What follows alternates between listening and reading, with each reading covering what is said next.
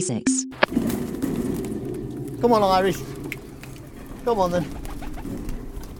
So he knows his own name? Oh, he knows his name and everything, believe it or not. What I do with him, I'll go walking down the road with him, and this guy turned around to me one day and he says, "Why do they call you Pigeon Pete?" And I says, "Well, what's this?" And I stuck my hand up and I went, "Come on, Irish," and he come and flew, and they're all just stood there in total amazement. Obviously, I'd been working up to this for weeks. They didn't know that, of course.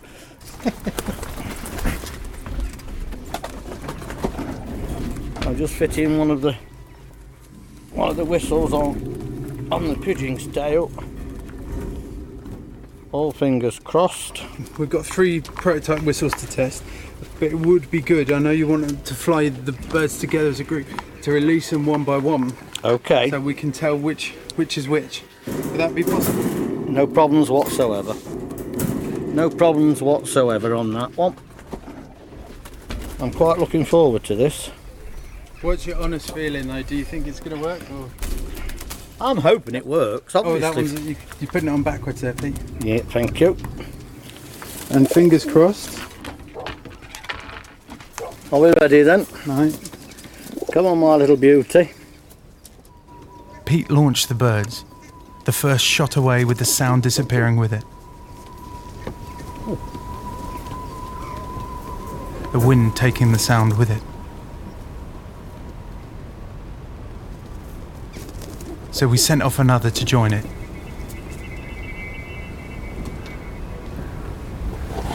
I've lost them, Pete. Where are they?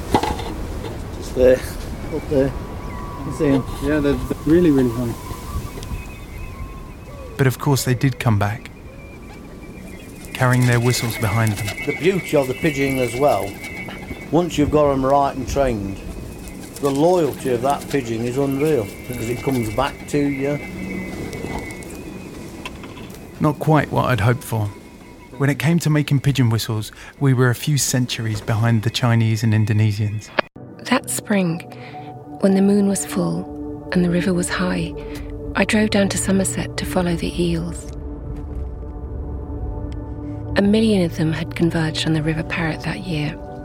A sudden and mysterious surge from the west after years of declining numbers. The migratory route of the eel is a famously secretive journey.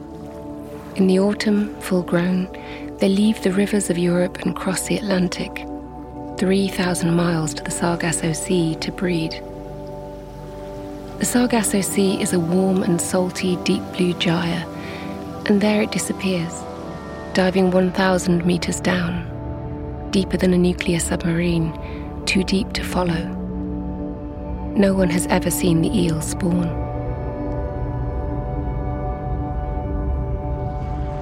Still, its eggs hatch and the larvae drift back to Europe on warm oceanic currents, arriving as tiny glass eels 300 days later. Once, eels arrived in such profuse numbers that farmers would use them as fertilizer on their fields, and there would be elver eating contests held along the river. Contenders drinking them back in long draughts from pint jugs. Today it is critically endangered due to the uncrossable man-made barriers that now line their route eastward.